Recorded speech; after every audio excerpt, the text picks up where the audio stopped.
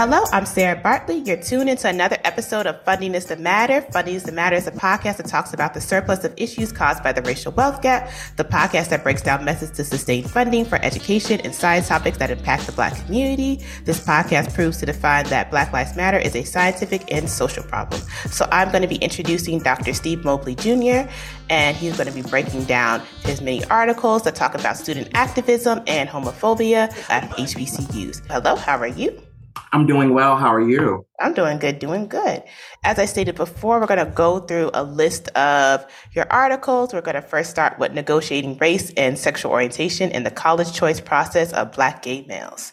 First, it's going to talk about queer student groups.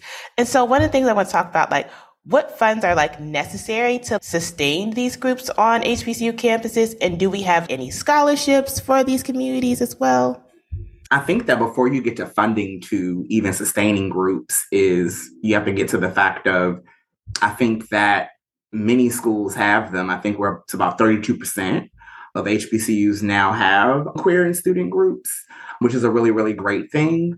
I think that we could push that envelope much more to have more groups, but that is just one entry point into making our students that identify as queer or trans to feel as if they belong, have a sense of belonging on these campuses. With funding, I think that is funding like any other group, right? You need to be funding to sustain for programming, any speakers, how to engage, so forth and so on.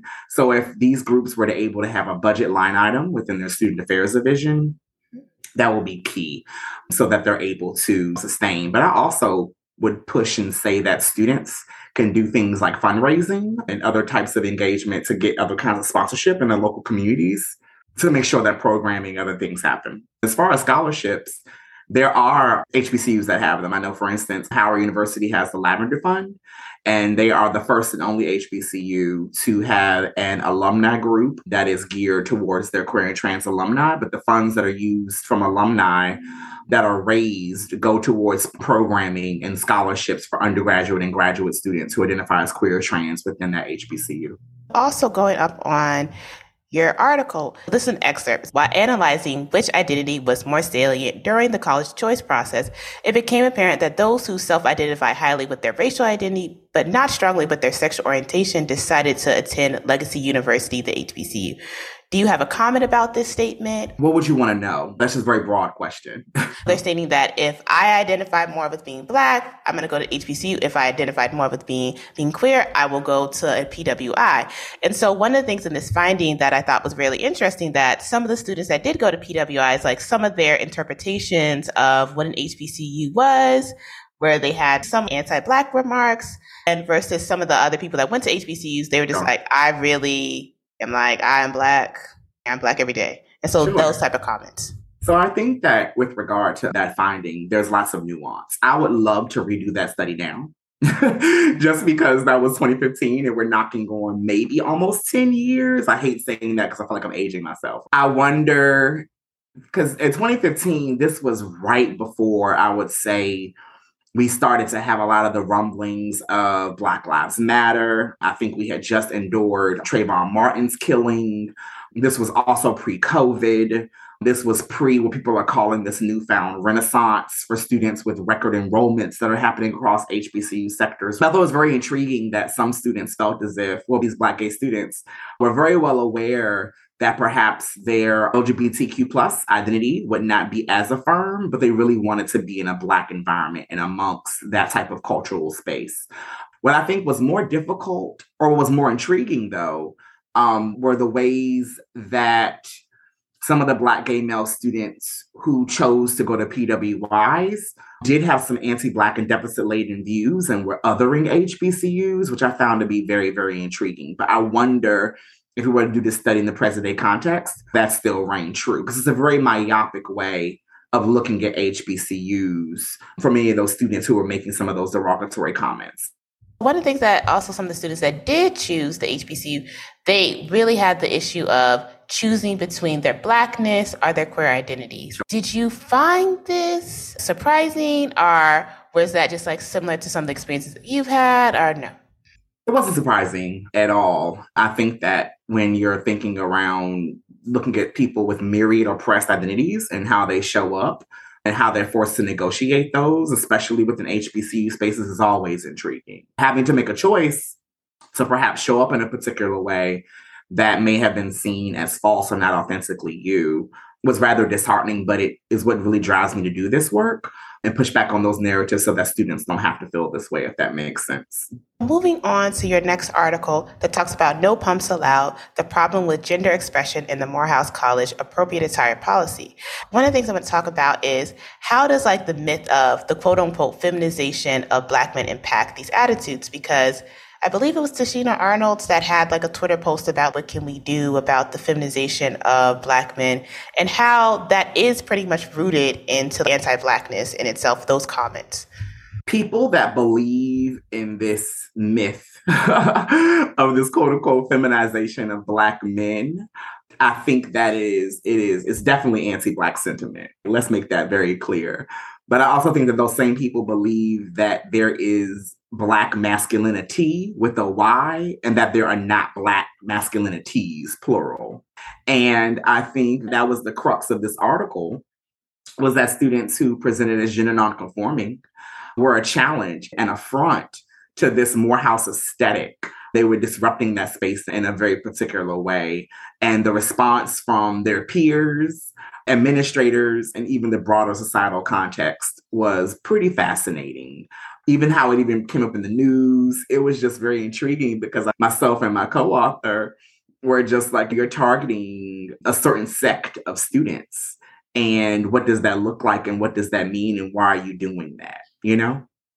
How does respectability politics impact Morehouse College and also just the culture of HBCUs? Because during the civil rights movement, this type of the attire that they stated, that's the attire that you had to go into to protest as well. And so how does that tie into what they're quote unquote trying to do with this policy as well?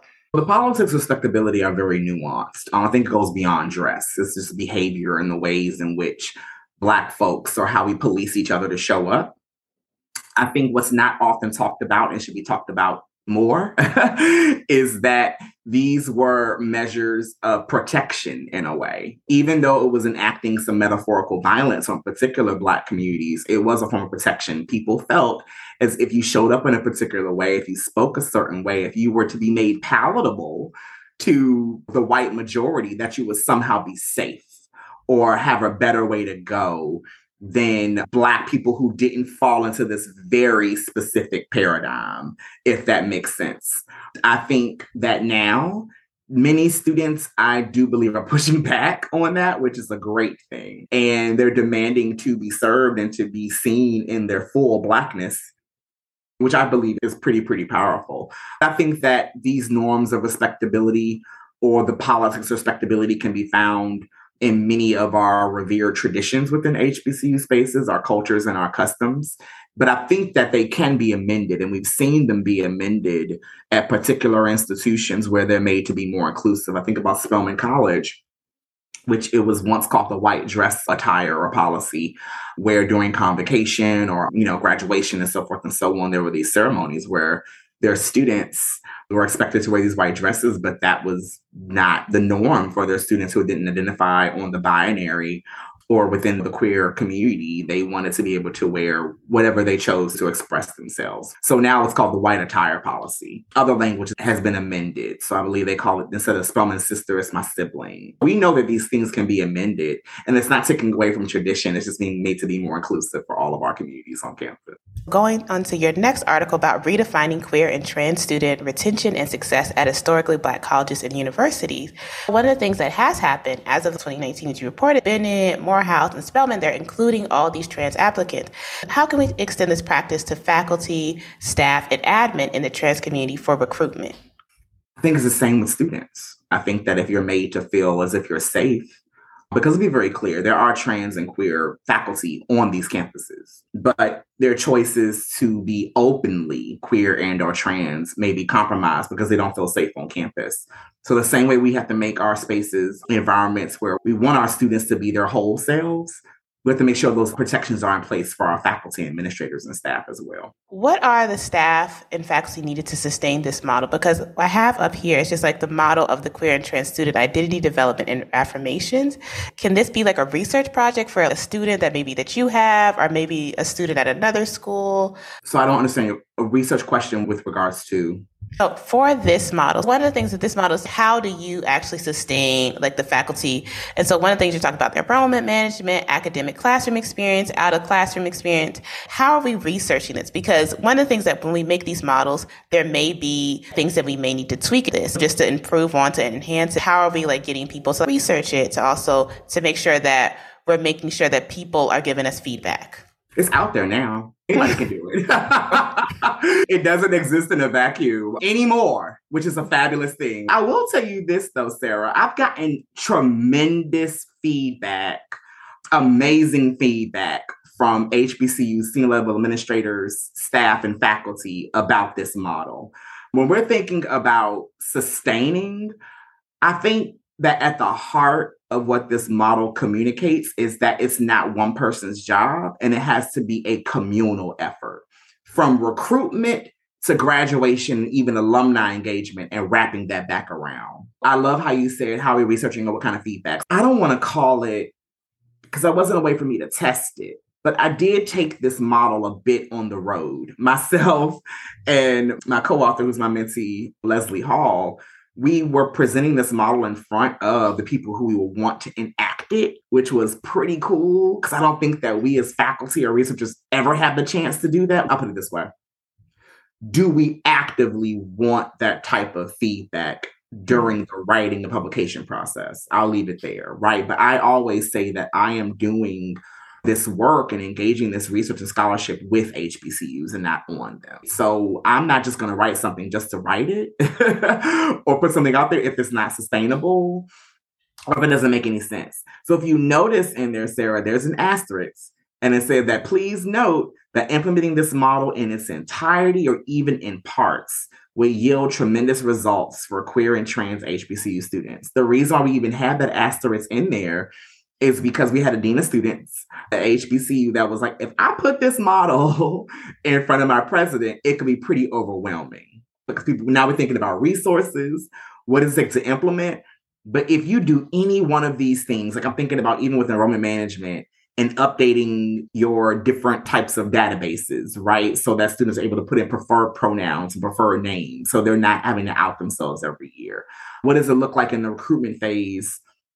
And having your queer and trans students involved in the recruitment, and also having them as your tour guides or your orientation staff. We're thinking about orientation. What was pretty cool, which is why I actually had to reschedule with you, was that I was actually giving a talk at Elizabeth City State University, which is a rural HBCU in North Carolina. I had a fabulous time. But it was really encouraging to me to see that one of my implications, even in this model, was including these conversations around diversity, inclusion, and orientation. And I was a speaker about these topics during new student orientation. So how powerful is it that these first-year students and new students and transfer students are already having this conversation in week one, you know? So I think that if you take any piece, or if a campus was able to implement everything, it would yield powerful results.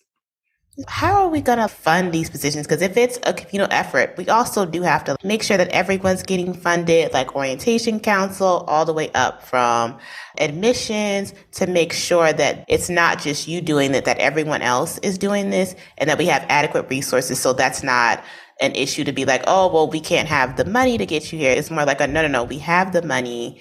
This is not an excuse. I don't think that many of these things, or really any of them, are necessarily always tied to funding, if that makes sense. Let me give you an example. Every campus has banner. I think that's what is often used. Or another kind of enrollment management type of system. You're using these systems already. How are you amending them? That doesn't take money. If you're thinking about having more queer inclusive curricula, that is simply having faculty being open to revamping and being more inclusive in how they're teaching different courses. Without a classroom experiences, these people, our schools have the budgets. It's just about allocating it, and what does it look like for how much you're allocating. Even if you don't have a resource center, for instance, right? There are creative ways around it. We talked about this. How are you partnering with your local community? How are you bringing people from the outside?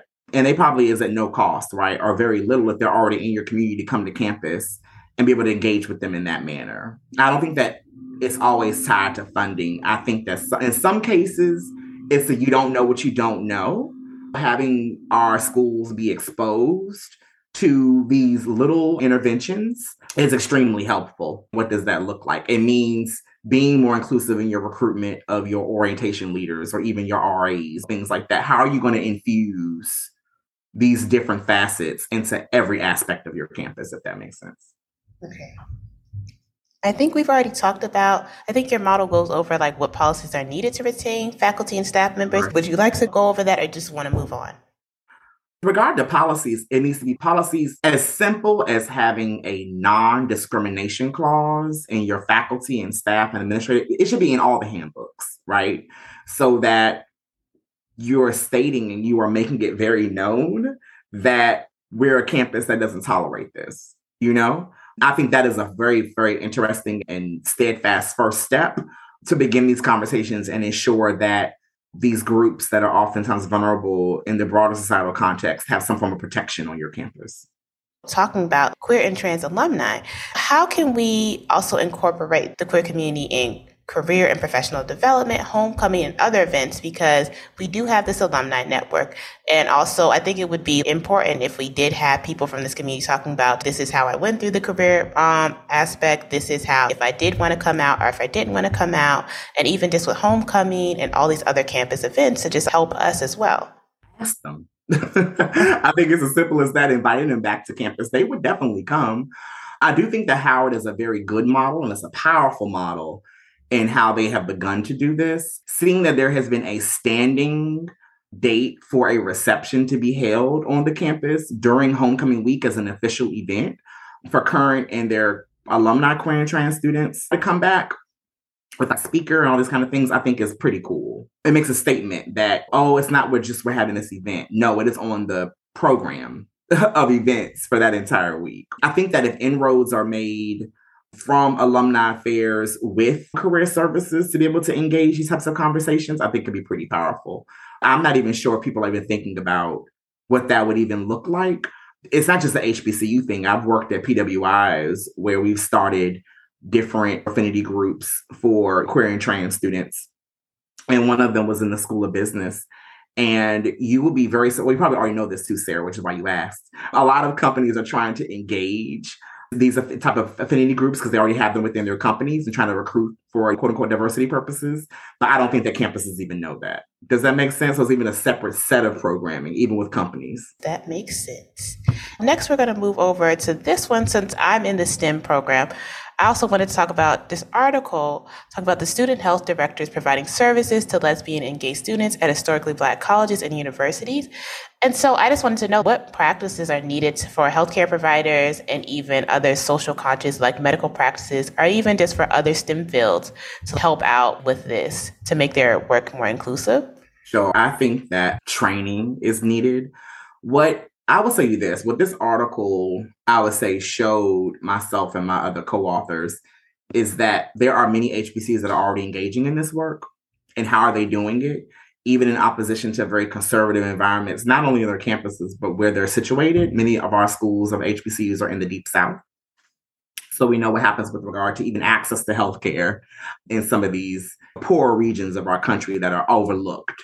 Which we know why they're overlooked. It's very anti-Black and it's racist, which is why people don't even have access to healthcare in certain environments in the Deep South. But on our campuses, I think that exposure is key and be able to ask the right questions because I'm talking about holistic healthcare. So even when we're thinking about our counseling services, how they can be, it's an all-time high right now with counseling across the higher education sphere and people that are having concerns and issues with mental health because of the onset of this pandemic and other things that are arising. I can't even imagine being an HBCU student, even in my own model right now.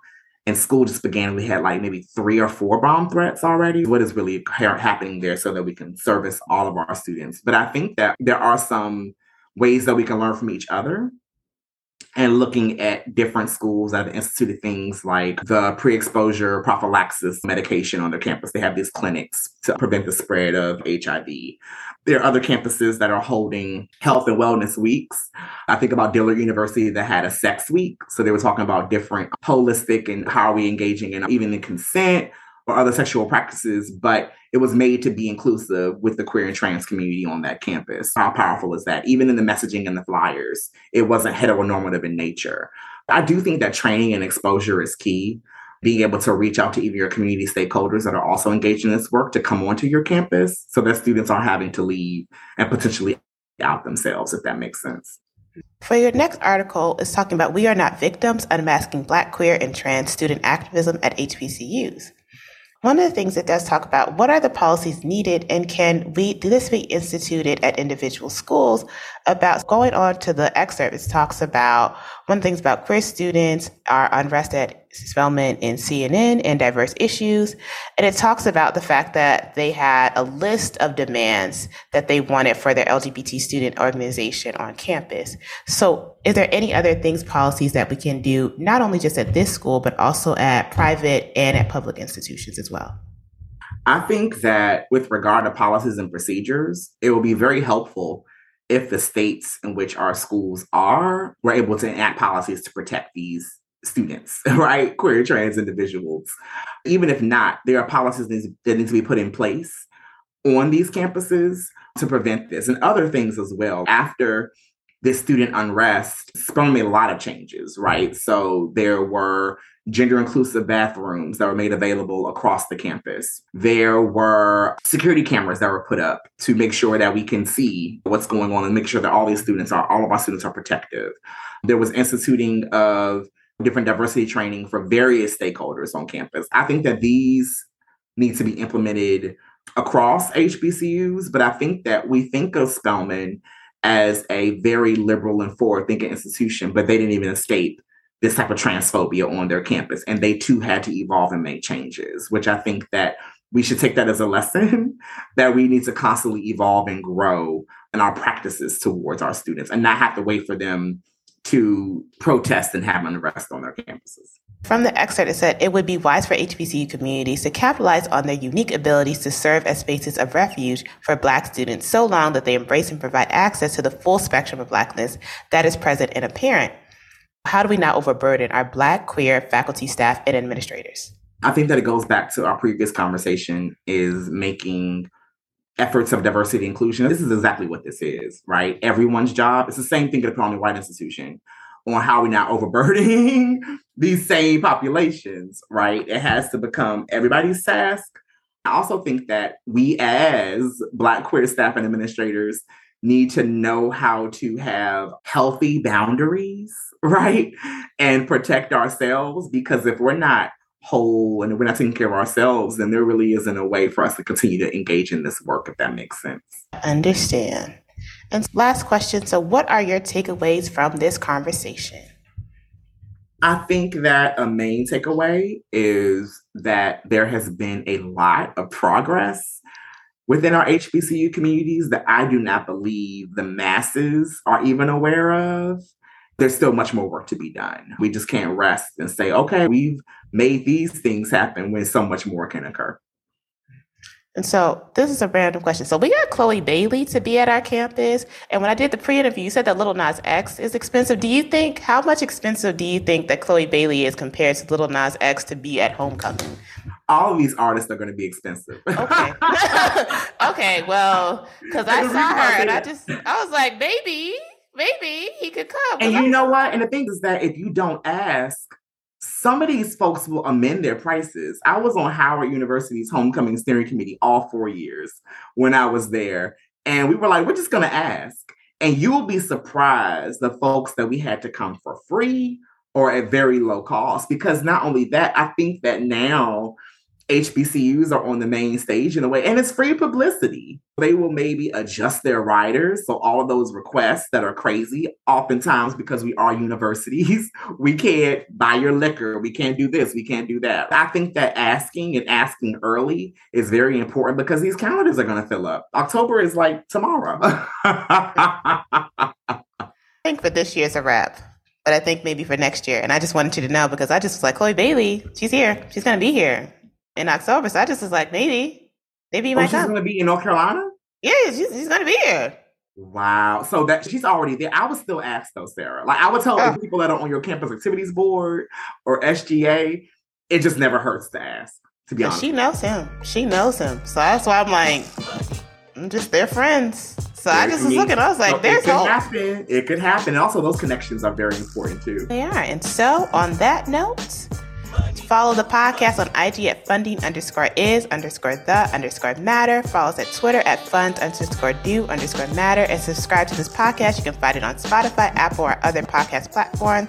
And this is a bi-weekly podcast. And I'll see you in the next 2 weeks.